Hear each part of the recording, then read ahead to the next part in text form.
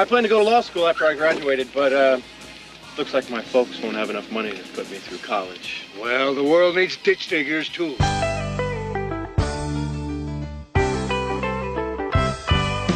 Lord, I was called ditch digger man, paving for a living and doing the best I can. Discovered entrepreneurship, scaling business plans. Then I became the CEO man. Are you ready to be mentored by some of the best minds in entrepreneurship in the world? Then you're listening to the right podcast, Ditch Digger CEO. We're going to be interviewing CEOs and founders who will be telling their amazing, rags to riches stories. These entrepreneurs who dominate the industries they serve will be sharing the secrets to their success. We'll be talking to millionaires and billionaires, many who started with nothing. You're going to be mentored with golden nuggets of shared experiences from my guest, whose time is worth thousands and even tens of thousands of dollars per hour. I started in the paving business right out of high school, and with no college education, mentorship has been my education of choice. I started over 25 companies in the last 20 years, have generated over $1.5 billion in revenues. My guarantee is this: if you listen to Ditch Digger CEO and you want to be more successful, you will become more successful. The secrets of my success and from many of the world's greatest business leaders will be revealed. Let Ditch Digger CEO mentor you. So Bruce Leon, welcome to Ditch Digger CEO, baby. Can't believe I finally made it to Ditch Digger, okay? That is a mountain to climb, okay? I'm so happy to be here. Really happy to be here. Oh, we're happy to have you. You know, we talked about it early on to try and get you on, and we got you now, and we're happy to have you.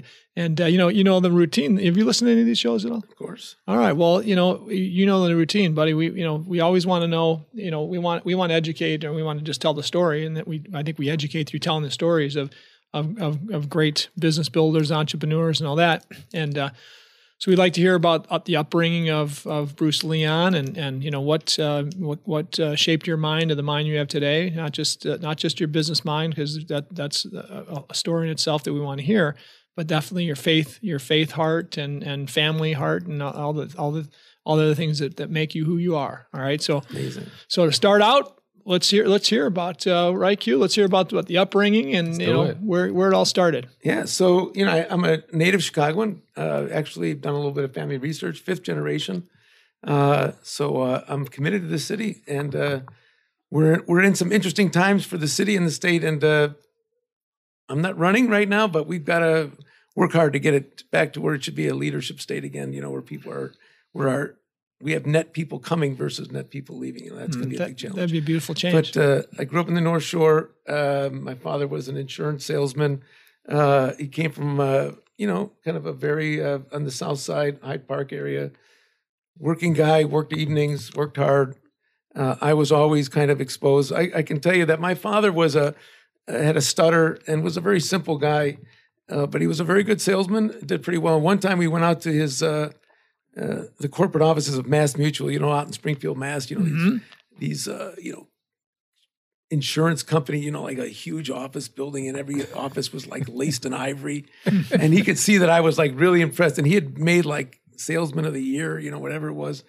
And he could see that I was impressed. They had little bells on the table. I was about 11 years old. Like you when you wanted your food to come, you rang the bell, and these big conference tables and everything. And then he looked over at me, I'll never forget. He goes, "Bruce, I make more than all these vice presidents put together, okay? A good salesman always makes more than the vice president, And that was kind of my lesson growing up, is that be an entrepreneur, be the sales guy, be the guy bringing in the business. Don't get caught up in sort of that corporate nonsense. And I think, that was always sort of my way, ever since I was younger. I had all kinds of things from lawn services to, snow plowing things. And in college, I ran a catering business. So, and by the way, catering is I tell my team a lot of stories I have from the 2 years I ran a clam bake company out in Boston.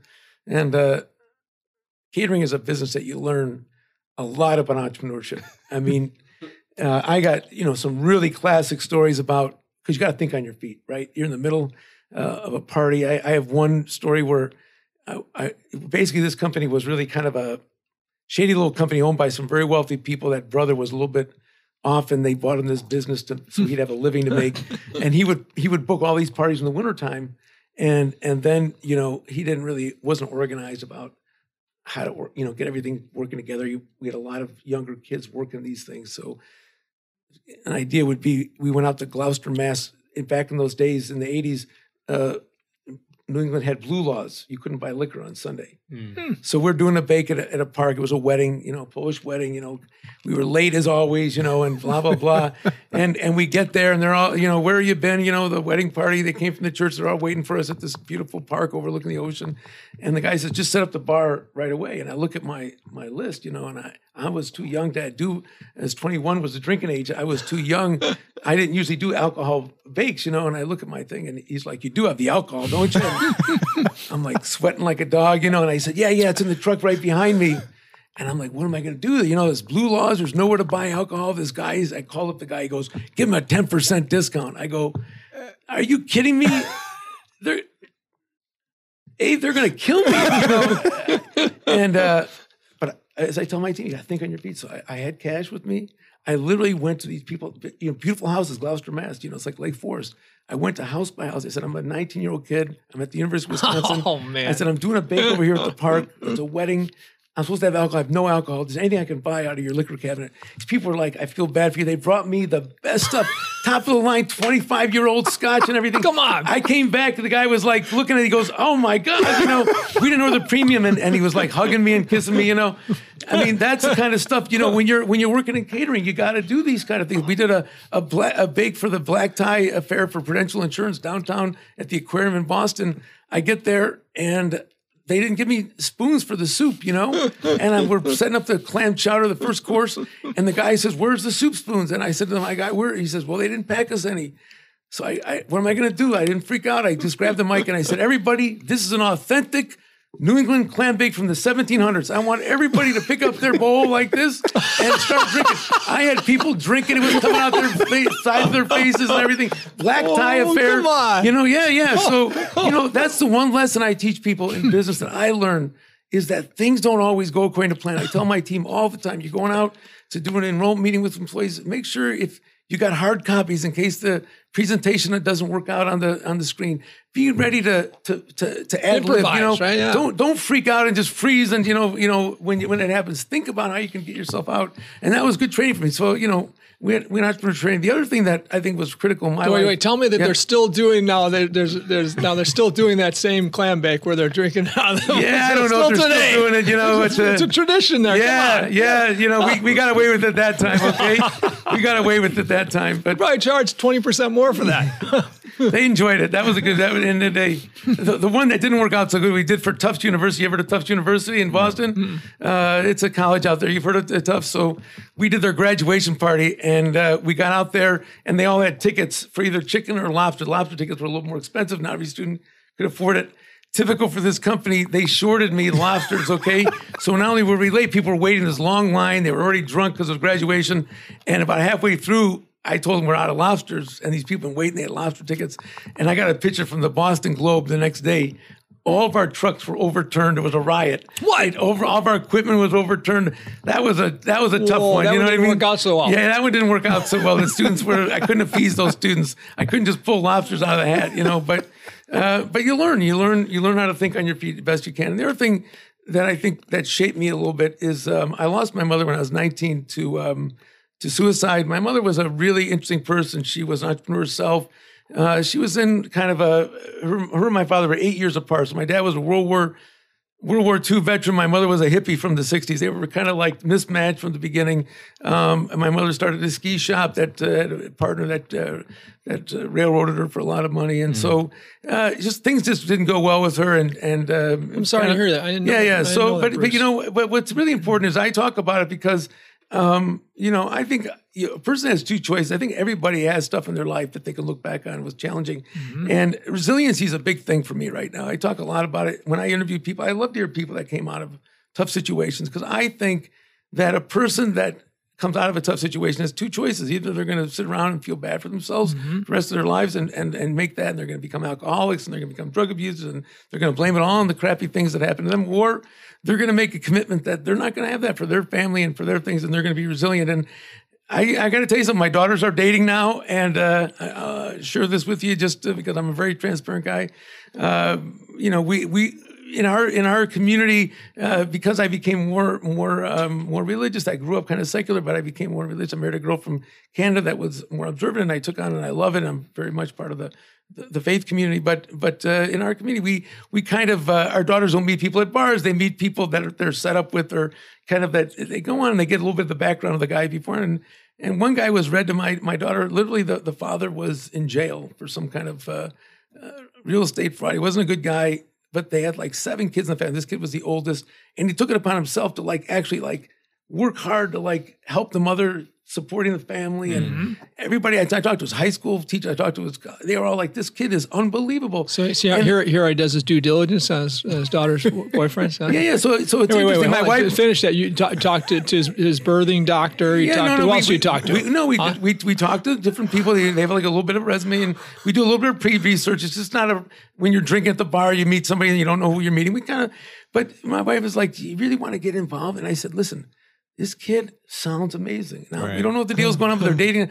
But she went out to them and she said, this kid's really a super kid. So in my viewpoint, people have challenges that they don't control. This guy didn't have a control of that. Right. But he decided, I'm going to be better. I'm going to be different. And I'm a big believer in resiliency today. I think we lack some of it among some of the millennials we see because the mother and father, even within our YPO group, they've helicopter parents, they're calling the professors, what are you doing giving a test on a Friday? My kid's tired, can't get out of bed, right? Am I right? And they don't have the gut to really fight off, what's out there. Yeah. And I'll just give you one thing from my forum group, and I think I can say this because it was a long time ago, but we had a guy that, was leveraging a lot he had sold the business, done fairly well, but was leveraging a lot to really hit it big. And he had 3 kids, and we were asking, what are you risking off for? And he said, well, I want to make sure that I have enough money that my kids never have to worry about anything in their life. And I told him, I said, you have it all wrong. I said, we teach our kids that life is a roller coaster. I can't tell you you're not going to have sick kids, or, you're not going to have issues in a marriage. Things happen, death, you're going to have, what I can teach you is how to be resilient. I'm going to teach you from the time you're younger, we're going to teach you how to be strong so you can fight through these challenges. I can't just throw money at things and make sure your life is all cushy and cozy, never to make a tough decision. And I think that's a problem today. We've got this idea out there that, we want everything just to be so easy, and it's not easy. Things are tough out there. So I'm a big fan of resiliency. I can tell you, as Gary knows, I've promoted a president who is a guy from Albania. He's a Muslim from Albania. I'm an Orthodox Jew. I got a Muslim guy working for it. He's a great guy. He literally walked from Albania at 17 years old to get over to this country, and he is the hardest working young man. I've got a Ukrainian woman as my seat, but both of them came to this country with the idea of give me a chance to make it, give me entrepreneurship, give me a chance to prove myself, and I will work to the bone to get there. And I really find it amazing, and I hope that we are not going down a bad path the way that we are sort of kowtowing to some of our younger generation, and not really giving them the tools in order to be successful, which is a lot about resiliency. So you're exactly. I mean, we see this in all our businesses, right? We have people, our team members that are loving parents that just they're successful in what they do, and one thing they want is their kids not to have to want, right, or not to have those situations that establish their grit. They don't want their kids to go through those challenges. Well, as you and I know, those challenges are what build character, and they build the grit that'll get you through problems in the future. The resiliency you talk about, right? And gosh, if there's anything you could provide, it's love. I mean, and it's free, right? Yeah. We can just provide love and support, tough love at times, because you better have plenty of that if you're going to raise good people, right? But it's not the stuff that matters, and that's something things you figure out in life, hopefully early on in life and not too late in life. But you can look around and see those kids that were given everything. I don't care if it's a middle class parent that busts their butt to give their kid everything they can so they don't have to want for anything. That's a messed up situation, in my opinion, right? I mean, I'm not saying there's not good kids that come out of it, because there are, right? But if you're going to have an adult that can't fend for themselves, it'll come from that environment, 100%. Whether it's from a middle class family or from a multi-billionaire family, right? And so But like as you say, how do you teach them resiliency? How do you give them enough love that they can get through anything? Because no matter how tough it gets in the future, they look at things as blessings instead of crutches, because they got that mother, father, brother, sister, uncle, aunt, buddies, friends that love them. Right. Yeah. And if you have that, you don't need, things, money and things don't mean a lot in the grand scheme of things, as we find out in life. Right. So one of the things we did is my wife and I were very much on board is that we introduced them to people we considered heroes. So for instance, there's a man that we know, he's 88 years old, 13 years old. He's from Hungary, lost his whole family in the Holocaust, and here he was 13 years old and he was fending for himself, and we got to know him and we invite him over, and he's now in an independent living home where kids go to visit him. They know his story, but we wanted to introduce him to people. I'm sure you all know people that, got over, like they lost a leg in a war or something like that, and people that are just amazingly tough people. And we wanted them to experience these people so they could understand, hey, look at what this person made of his life. And this guy happens to be one of the biggest jewelers down on Jewelers Row. He really made it in his life. Never sat around complaining about what he happened. He just figured he came to this country and he was going to make things better for his family and for himself. But, I think part of it is to expose our kids, not just spend all the time at Club Med with everybody else that's in that thing, but expose them to people who they can actually talk to and make a relation with, that they can hear those hero stories, right? Because there's real people out there that have done incredible things. And I know Gary, through you, I've met a lot of those people. I know you love meeting those people and hearing those stories. I mean, everybody in my family knows the story of when Gary Rabine's, dad told him, if you don't go to college, you're never going to amount to anything, So no. My dad told me I was too effing stupid to go to college. Okay, you got that wrong. My dad said you're too effing stupid to go to college. I didn't go to college, and look at all I got. You said you had an HR business. Can you talk about that? Yeah, so let's talk about the business. All right, let's talk about business. Let's talk about the business. So I started out. I was a benefits consultant. I was. Back in the days of HMOs and PPOs, I was somebody that got on the ground floor. I first worked at Blue Cross and started to see back in the early 90s that managed care was a way for companies to save on health and self-funding mechanisms. So I started learning that business and became pretty successful, started my own agency. That agency still exists today. What year is that? That's about 31 years, so 89. Okay. And I still have some of my employees that have been with me almost 28, 29 years from the beginning of that. Wow. And then about 95, 96, I was asked to work on a project for this new concept that was called the PEO, that was called co-employment employee leasing, where you could take companies, because back in those days, companies were starting to get faced with a lot of compliance issues. There was COBRA, there was OBRA, there was OSHA, there was all these issues, and small business guys just were trying to be good. They were trying to be good, make great parking lots, be great food manufacturers. They didn't understand about how you had to have EOC laws and how you had 3 bathrooms for 2 people. So, so we actually made it 35, different. And this concept was not just to be a service provider where, okay, we'll give you HR consulting, but actually take the risk on ourselves. Like we come in and if there's an employee lawsuit, it'll be us. If it's workers' complaint, it'll be us. And I thought this was a great concept. It was a little bit before its time. We were one of the first out of the gate. We started Tandem then in 1997, and it was a complementary business to the benefits consulting business.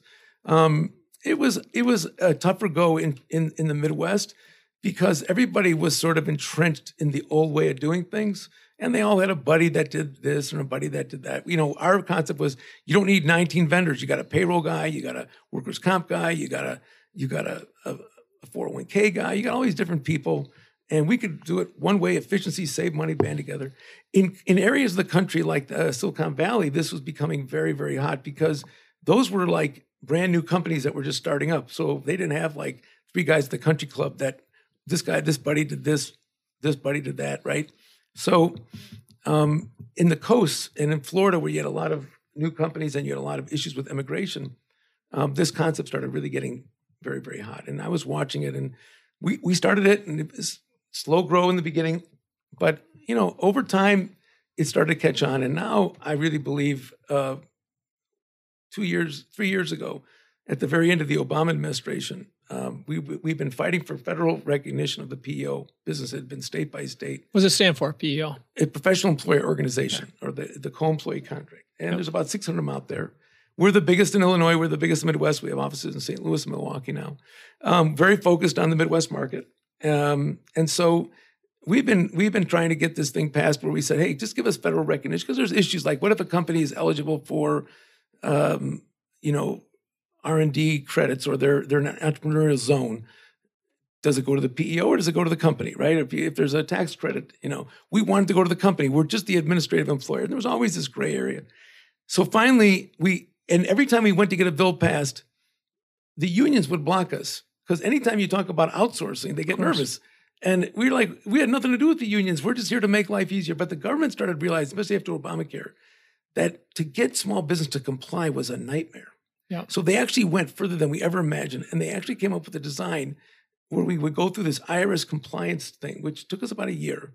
And literally now we are an IRS certified company. And so that means if you join us and contract with us, we are fully liable. So to the point where we had ICE go to one of our companies that's in the laundry business. And, when ICE walks into a company today, ICE is not like the IRS. The IRS walks into a company, they want them to survive because they want to have somebody pay that debt off, okay? ICE thinks nothing of just getting rid of 90% of the employees immediately, right? And not everybody knows how to check for what's proper documentation, what's not. We get a lot of phone calls when it's already too late. A guy has a food company in Elk Grove Village, and ICE comes in and he begs them, I've got contracts with Whole Foods, I got contract with, let me work this out for the next month or two. They're like, nope, everybody's out. Wow. But our guy ICE walked in, and they said, we're with Tandem, showed him the certificate, they said, oh, we'll walk out. And they walked right out, never have. Then they came to our office to get all the I-9 forms. And of course, we have everything documented. So from the government's perspective, we're actually a good thing for them, because they know we're going to be the ones that are going to document all the compliance issues and make sure that it's a safe workplace. Make sure, like right now, there's a new law that's been passed. You have to go through sexual harassment training every year. So we're the ones checking the boxes. We make sure everything is on. So when we used to say to people that you have 20 laws to comply with if you're over 50, and if you're over 100, you have 30. That was 12 years ago. Now it's over 130. Okay, so they keep making these new laws, and they think nothing. And I say this in Springfield. I actually talked to Mr. Madigan, and we had a little bit of a disagreement. I was trying to get workers' comp reform down there. I said, Mr. Madigan, I respect you. I said, listen, I represent 400 Illinois employers, 15,000. I said, workers' comp is cheaper in Wisconsin, Indiana. He said to me point blank, he looked at me, he said, Mr. Leon, with all due respect, I've heard good things about you. I know you're connected to some of the reps here. They tell me you do a lot of things. I appreciate all of it. But he said, let me tell you about workers' comp. A guy's been working construction for 20 years. He's entitled to some time off when he's 55 years old. He's entitled to it. Like, that's the way he made it seem, like his knees are bad. So, let him sit for the next 10 years and watch Oprah. You know what I mean? Like, I said, that's totally not what workers comp is for that terrible accident that happens when somebody falls and breaks a leg, not just somebody that, has time off, yeah. Just time off for anybody. But, Illinois, we need, so basically, the PEO model, it helps actually the government. It helps people. If they're going to pass all these compliance laws, at least let us help the small, mid-sized businesses that are really focused on their business to be compliant. So, now once the IRS certification thing went through, the big companies like ADP, TriNet, Paychex, some of the public companies, their stocks did very well after that. And we've seen probably a doubling in the business in the last 2-3 years. So there's a big trend up with it. And I think it's not, people now look at it, they understand the concept. It doesn't mean that they're not your employees. They still work for you. The check still have the company name on it. We don't make decisions within the company. We're just the back office administrative. But that's the way some people think, because they don't have a business mind to think about net profits and margins and all this kind of stuff. If you can teach every person on your team enterprise value, right, and how that affects all of our livelihoods, that would be great. But it's hard to do that, right? And that changes, right? Whether it's a multiplier of EBITDA, or if it's a multiplier of revenues, or depending on what type of business it is, right? It varies.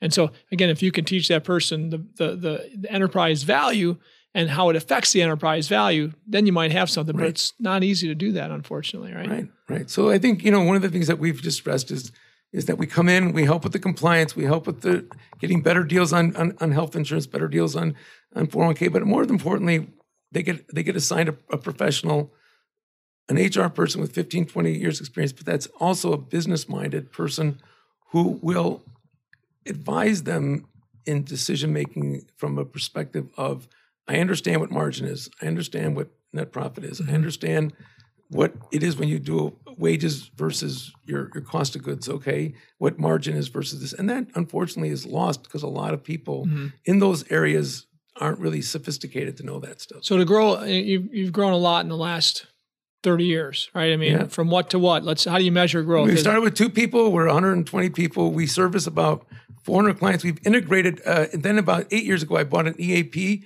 EAP is an employee assistance program. I bought it from one of Gary's favorite places. We bought it from my brothers, the monks over here at the hospital where I used to run the program, Alexian Brothers Hospital. Yeah. Good guys. They had this EAP that back in the 80s and 90s, hospitals got involved in the EAP business, mostly for alcohol abuse and drug abuse. As a way, they would go to all the big employers, which is sort of mandatory to have an EAP. That's where you can call 24/7 if somebody's going through something, in the family or themselves with psychological, and they can get advice. And so the hospitals did that as a kind of internal referral. Yeah. What happened was they came up with this law and they said, hey, if you're a hospital and you run a for-profit business, you could lose your tax exempt status. Well, Alexian Brothers is a $5 billion company. This company was a $3 million company that wasn't really making any money, and it was going to endanger their whole tax-free status. So they came to me and said, we want to get rid of this company. And we talked about it for a while, and there were some issues, but I finally took them on. And so we integrated that company into our offering. So typically they only serviced companies with 1,000 or more employees.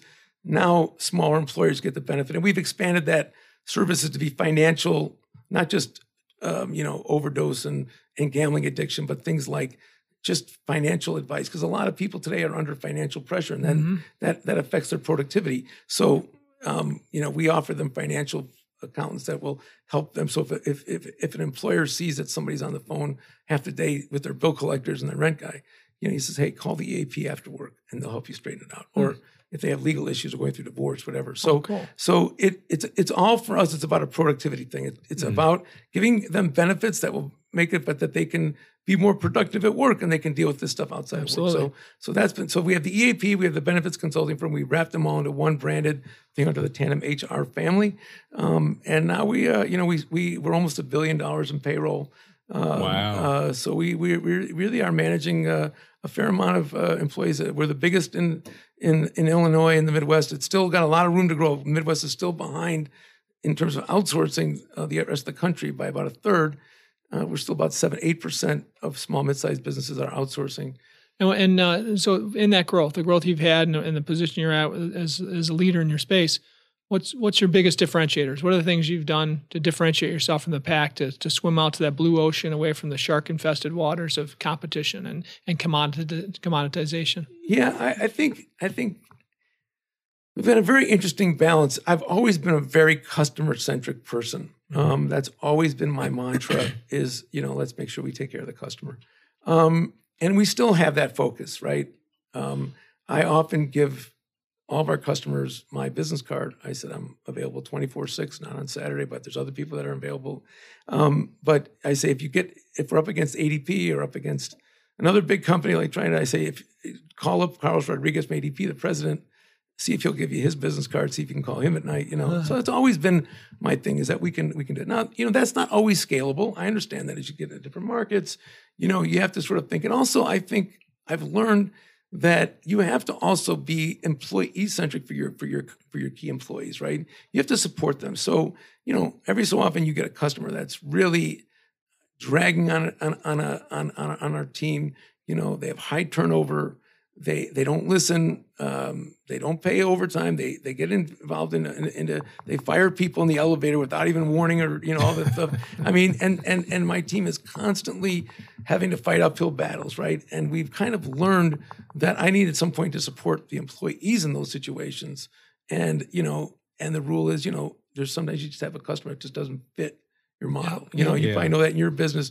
Just somebody that's always just ragging you lying to you so they can get something done for free. You know what I mean? And so I've learned a little bit to sort of listen a little bit more carefully to my key team and know when to say, okay, this is a customer where I can have a frank conversation and say, hey, you know, I love you as a customer, but here's the rules. And if you can't work with us, you have to go somewhere else for your business. Okay. Yeah, I'm glad you brought that up because my background, I don't know if you know, my background is actually in staffing, right? So some of the things that you're talking about, which, you know, and I worked with Bank of America previously for like 7-8 years. And that's what I wish they would notice from that perspective, like, because everything for them is high volume. So they want as many people as possible, try to be for productivity, but it never worked that way.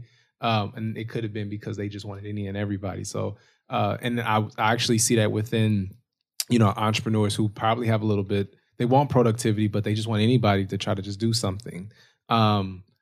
What would probably be some things you would tell some startups even now, like, hey, listen, once you're getting some employees on board, or here's some things you should look at once you're getting some things started, so you don't have to shoot yourself in the foot as far like, you know what, they didn't do what I told them to do, so they got to get out, because you can't do that. 100%. I think you have to first define who your ideal customer is, right? So in our situation, I remember we had a guy that came to us once. He was in the trash hauling business, and he said, I hate my employees. You know, I just want you to be there to protect me from lawsuits. You know what I mean? And we're trying to build, you know, Tandem's idea of, you know, everybody's there working as a team. You know, we're supporting the employers and the employees. And we realized over time that those aren't good customers for us, right? So I think first of all, for startups and entrepreneurs is really understand that not every customer is going to be your ideal customer, right?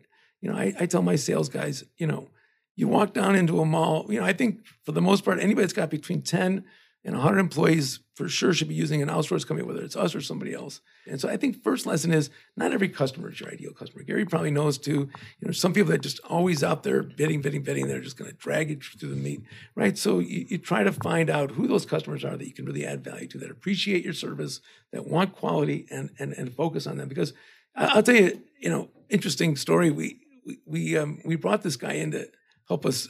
He's got a great book, and his name is leaving my head now, but he's a guy that he tells a story that about a mailman.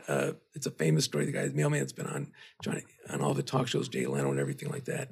But he was living in Denver and just moved into a big house there. And about the first week, the mailman comes by, about a 62-year-old guy, about 4'11".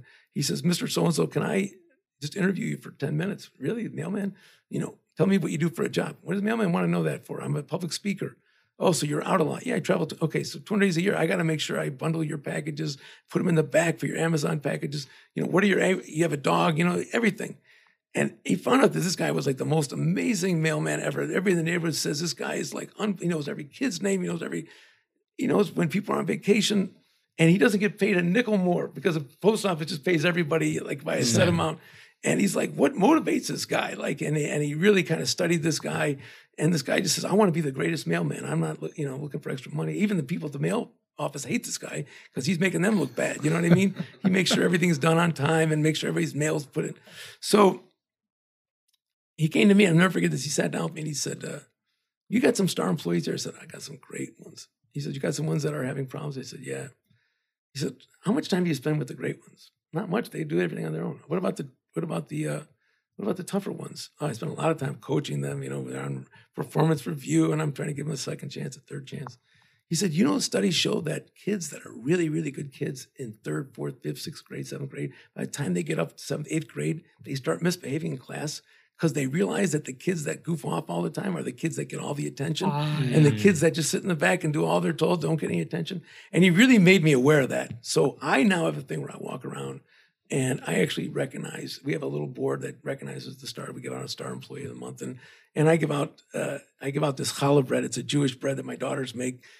People love it. Every Friday, because my daughters make a lot of it on Thursday night, make it for some of the poor families in our community. So we have a lot of it. And I walk around and I just say to somebody here, I heard you did something really special this week. But here, you know, and I try to spend more time with those performers because typically they do get lost a little bit. Yeah, they're so good. We don't have to, and we do the same thing with customers. We spend a lot of time with the customers that are dragging us down and the customers that are really good. We don't spend enough time with them. So I think part of what I would tell entrepreneurs is identify your good employees, that 80-20 rule, identify your good customers and make sure you're spending the time with them because those are the people that are going to take you to the next level.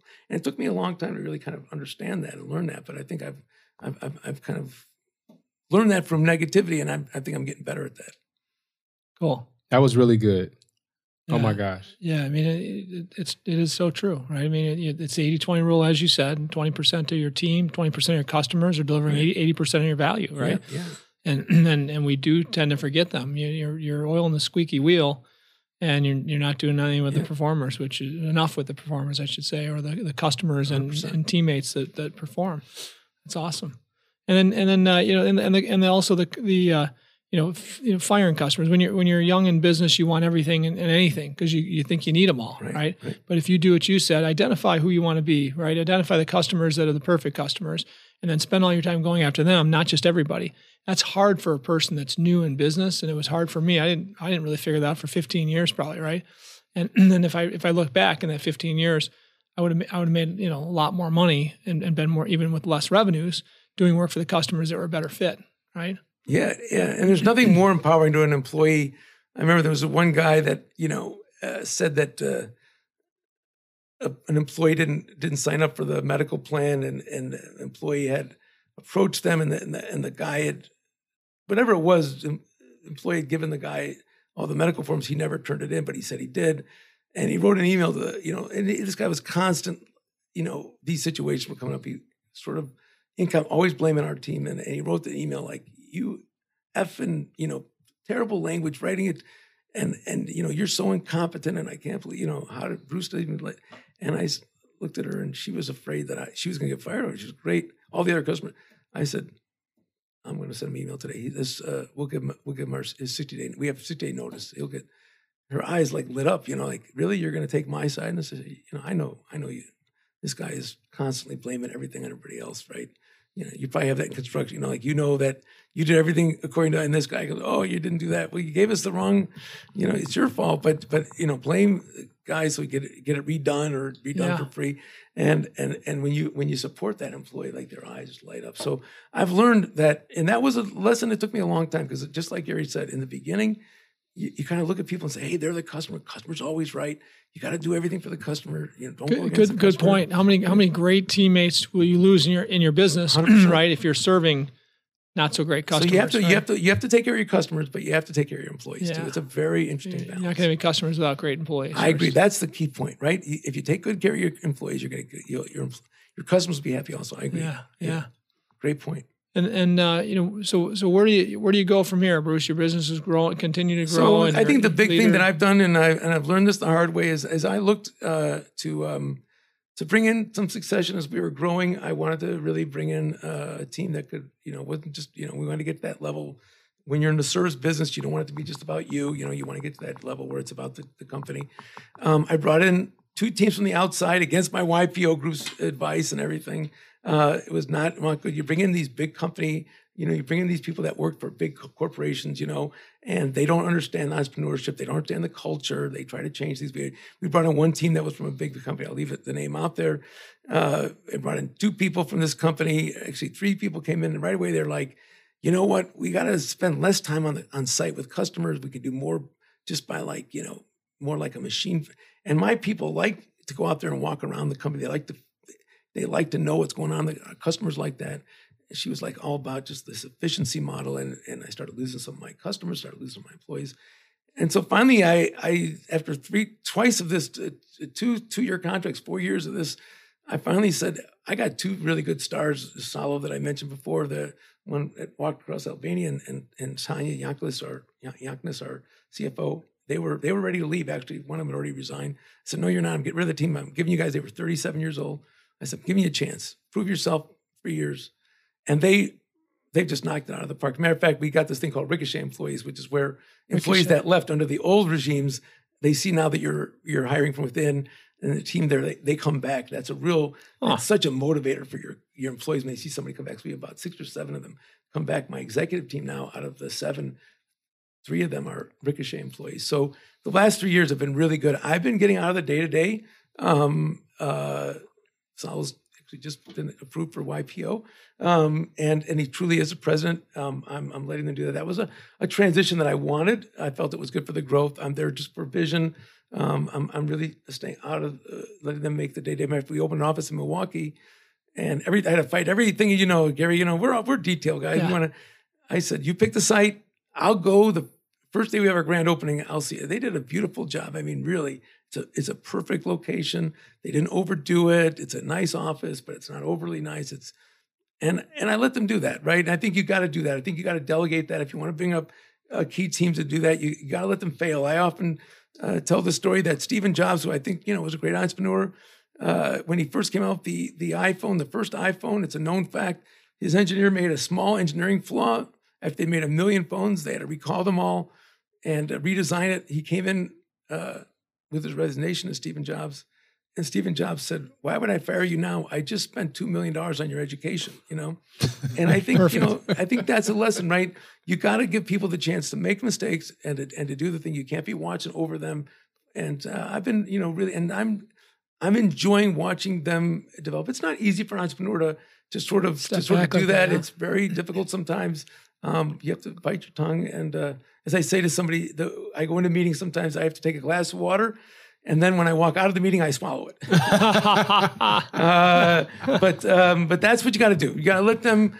I let them sit in some of the executive meetings. Salo sits in that chair, and he even yelled at me 2 meetings ago, which was fine. He asked all of us to bring somebody to the meeting. I'd forgotten, and it was done in the right way. But if you really want to develop leaders, you got to give them a chance to lead, right? You can't just you can't make them restrained. So that's been a big change for me, and I think. It's good for the organization, and it's good for me personally, because now I can focus. I'm a grandfather now. I can focus on other things that I'm involved in, whether it's politics, whether it's things in the community. I'm joining. I want to get on the Economic Council for Illinois. I want to help be there driving things, and I can really feel that a lot of the day-to-day stuff are being handled. The way so you could take my spot there. I've been wanting to get. I'm involved. I'm on the Economic Council for Illinois, right. And Todd Maish is an awesome guy. The guy who leads it, but I haven't had time lately with a lot of stuff going on. Right. So I think that's something that at this stage it's a broader picture. So that was it took a long time to get that right thing. It's not easy to find the right fit. I will tell you that if you can develop people from within, it really is magical. It is magical to watch people that have really grown up in a company. They understand the culture. They understand what made it good. And if I could just stress one thing to entrepreneurs is develop people and let them know that there is a place for them to grow in the company. They don't have to go to some big company in order to grow career-wise. Let them know that you're gonna try to grow from within. It's really a good message. Sure, vision. Your vision has been a huge part of your growth in your business, right? From the first few employees to be able to tell them where you think you're going and why you want them on board, right? For the opportunity to growth, and from where you're at today, right? How do you and your leaders now talk about where you've been and the opportunities that have been there for this 30 years and where you're going in the future? If you can get your teammates to visualize that. Right, and then communicate with them on how they feel. You feel like you're being challenged. You feel like there's opportunity here. That's probably the biggest challenge we have is communicating with every team member on a consistent enough basis to understand. Do they understand the vision? Do they understand where their opportunities are within the vision? Right, because if they don't, vision doesn't mean anything. You and I could have all the vision in the world, but if they're not understanding it, buying into it, and seeing their place in the vision, it doesn't really matter, right? So I mean, for your business, I know you've done a lot of that, and in the future, you've got to have the confidence in your team that they can do that without you, right? If you're not there, are they expressing the vision, the story as well as you do, right? You feel like you got that covered. We're working hard on that. Yep. And I just want to make a moment just to thank Gary Rabine, because not only have you personally been an example for me and a light out there, but you are somebody that really cares about people, which is really critical. You love people. You care about them. I watch how you develop people.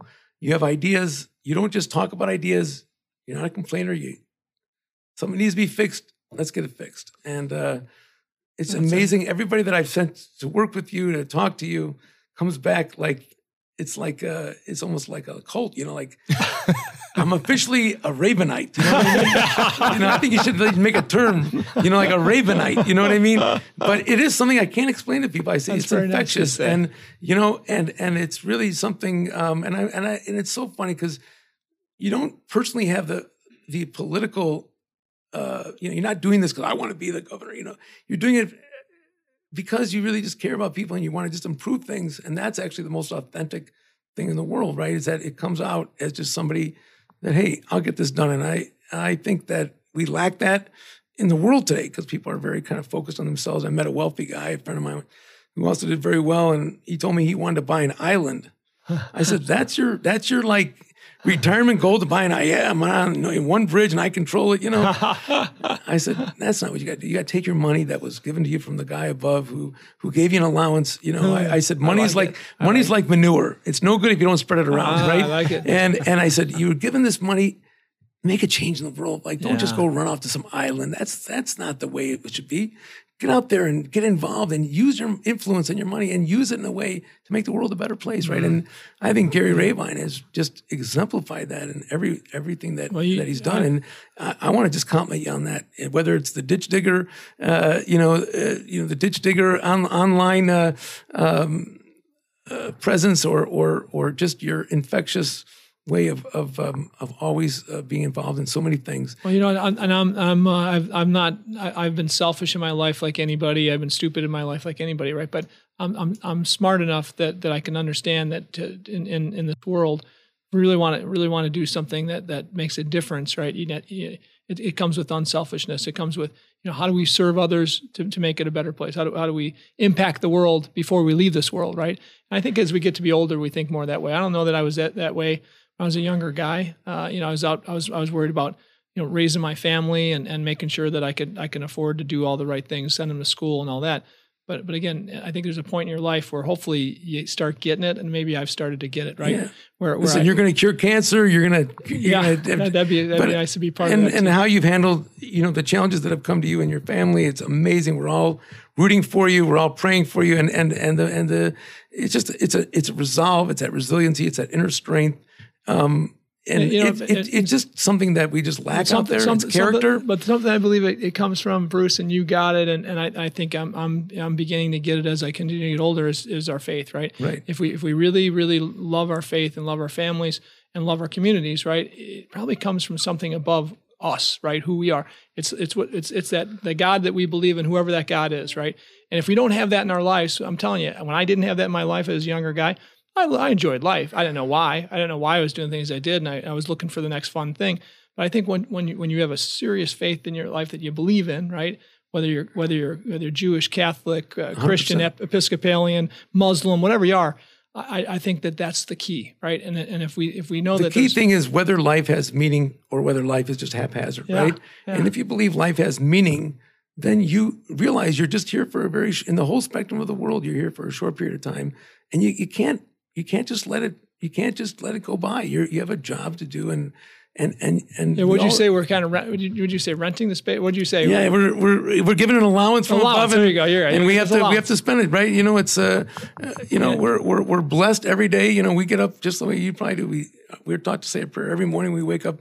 Thank you for giving me another day to be here in this world and to make a difference, right? And we can't just fritter that away and not take advantage of it. And I want to say one more thing. What you do and what I do nowadays, I didn't always do again, right? Is gratitude you have when you pray at night and when you pray in the morning, right? And if you pray 10 times a day, and with my situation, my wife, I pray a lot more than I've ever prayed in my life.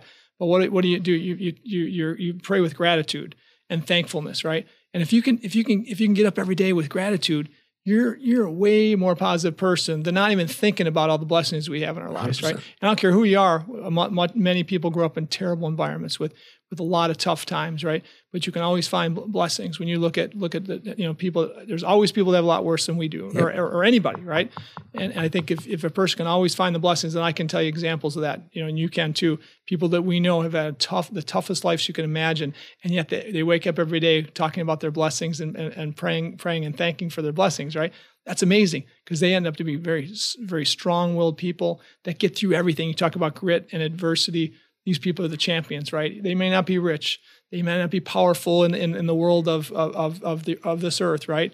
But they're powerful in the real world, right? One thing I teach my kids on a gravestone, I can't tell you when the death date's going to be, but I can. You get this born date and the death date, but the one thing is that dash in the middle. Yeah, and what you do with that dash in the middle, that's your challenge. I love it. And you better make that dash the best dash you can make that dash, okay? Yeah. Whatever that time is, make that dash worth, and that's what I teach them. And I think that if we all could just do that, we could really make this world a better place. I love it. That's why we're buddies, because I love hanging out with you and listening to the way you think. Yeah.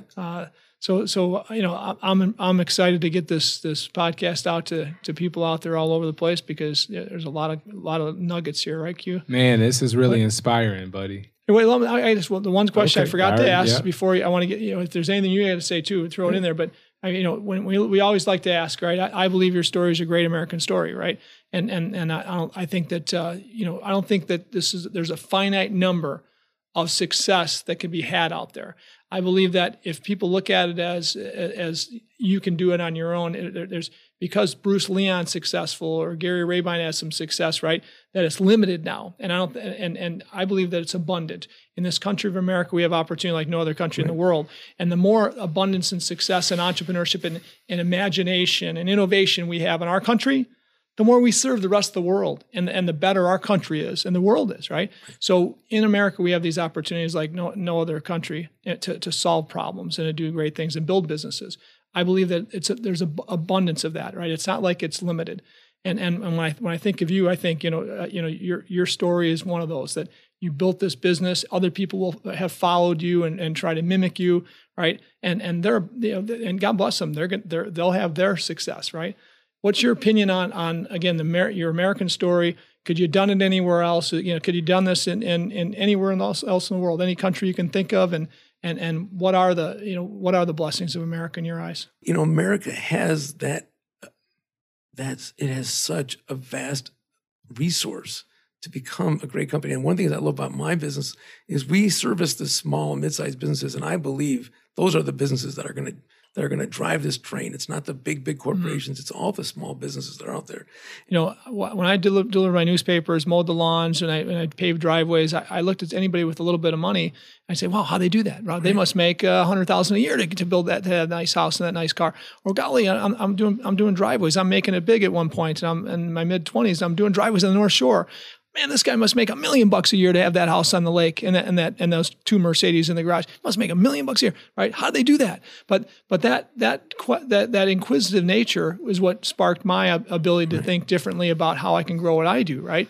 And I think that it's the admiration for work ethic, admiration for innovation ideas that creates entrepreneurs that I know and myself, right, and you, and that's if we all thought like that instead of, damn, who the heck did they right. Screw over, pardon my language, but screw over for that nice house. They must abuse people as far as employees and teammates, right?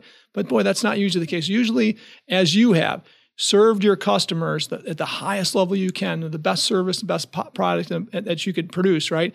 Service and serving others is what's created your success. And give them a reward for taking a risk, right? I mean, there has to be a reward for taking a risk. It can't be that, 75% taxation, so you work until September 30th until the first dollar you make for yourself. That's just not going to, that's going to stagnate the growth of this country. It's going to stagnate the innovation. It's going to stagnate the development. And we have to be careful. We could make, I see us coming to some very critical junctures in the next 10 or 15 years. And I hope and pray that, when you hear people talk about the word socialism, right? I thought we left that behind, after the collapse of all these, when Animal Farm made that statement that all pigs are equal, except some pigs are more equal than other pigs, we thought we finally got past that whole socialistic model of everything. And now we're hearing it come back again, right? And we have a generation that's starting to think that, that's a better way. Maybe it's okay, right? And it's absolutely a failed philosophy.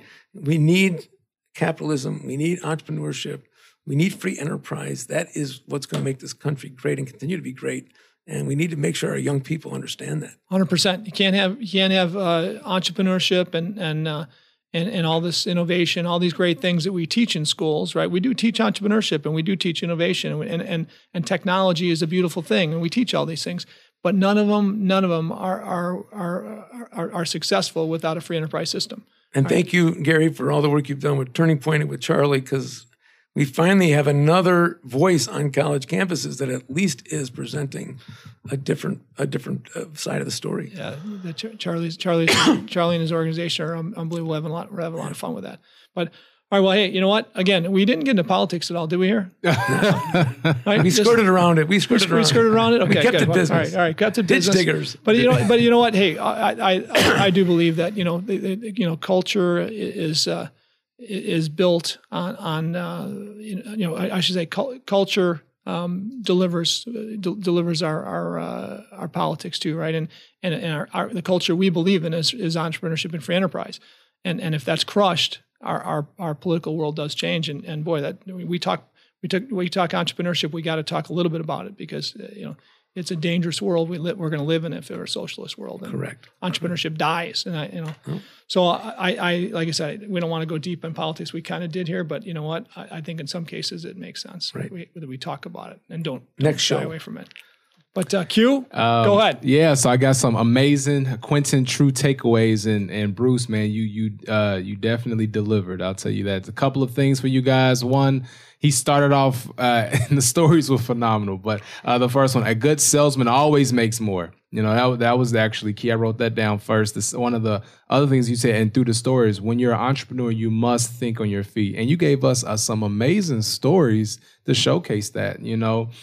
Going door to door for the liquor, that's phenomenal. But what and I see it through your veins, man. But resilience is important for long-term success, and that's huge.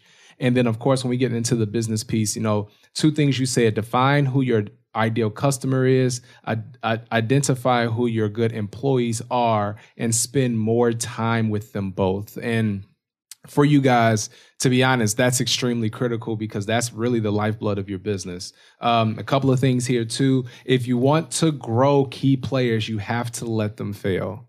That's huge, And then I would agree, and I attested to it. Maybe I'm part of the family, but be a Rabinite. That's extremely imperative to your success, it seems like. But more importantly, and this is for all of you all, and he hit it to it, and I knew exactly what he meant, but make your dash last, for sure. So Bruce, man, that was pretty good. Really, really Thank good, you. actually. And great to be here. And the one thing you mentioned the sales side. Bruce he's an amazing salesman. I've seen him around hundreds of people in a room, and everybody if it's an hour or two, maybe everybody in the room doesn't know him, but 90 of them do out of 100.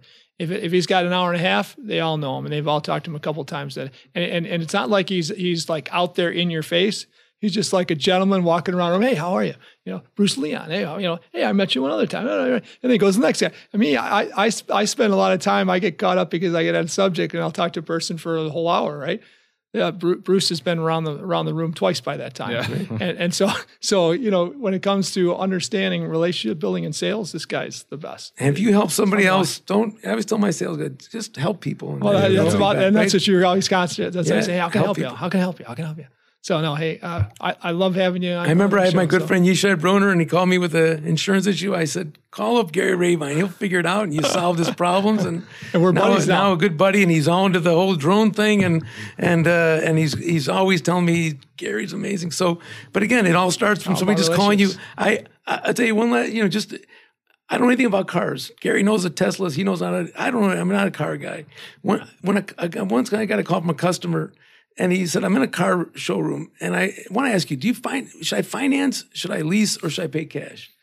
And I told somebody later on, I don't know anything about cars. The fact that the guy thought, I'm going to call Bruce Leon and just see what he thinks, that's a good sign. When people think you're just an honest resource, right? Yes. I just want to throw something out at you. What do you think? You know what I mean? Then Nice. you've like won people over, right? And I think that's authentic. It's not just, I want you for your sale. I want to care about you. And you ask me if you ask me something, where's the best place to find a nanny and I'll try to figure it out for you and help you. Even I don't make any money with that, right? But I think, and you've been amazing with that too. And what you're doing to solve cancer for people, this is really stuff but if you're authentic with people and helping them, then what goes around comes around. So I think that is part of the whole thing of getting to know people is really trying to be a resource. Building a network just isn't about yourself. It's about what you can do for others, and in doing stuff for others, you're really feeding yourself, right? 100%. So. Anyways, it's been so enjoyable. Thank you guys for inviting me on. Thank you, buddy. Appreciate you, man. And we'll see you all next time on Ditch Digger CEO. See ya. If you enjoy this show, please share it with anyone else you think will find value here. And please go to our website, ditchdiggerceo.com, for show notes, links, video clips, and more nuggets of entrepreneurial wisdom. Don't forget to follow me on social media at ditchdiggerceo and at Gary Rabine. If you listen to our show and want to become more successful, you will become more successful. Thanks for listening, and we'll see you next week. Lord, I was called Ditch Digger Man, paving for a living and doing the best I can. Discovered entrepreneurship, scaling business plans. Then I became the CEO man. We're blessed to build a business in America, where soldiers fight for our freedom every day. Dad's work ethic was taught from the seat of a gravel truck, rolling down Highway 31. Lord, I was called Ditch Digger Man, paving for a living and doing the best I can. Discovered entrepreneurship, scaling business plans. Then I became the CEO man.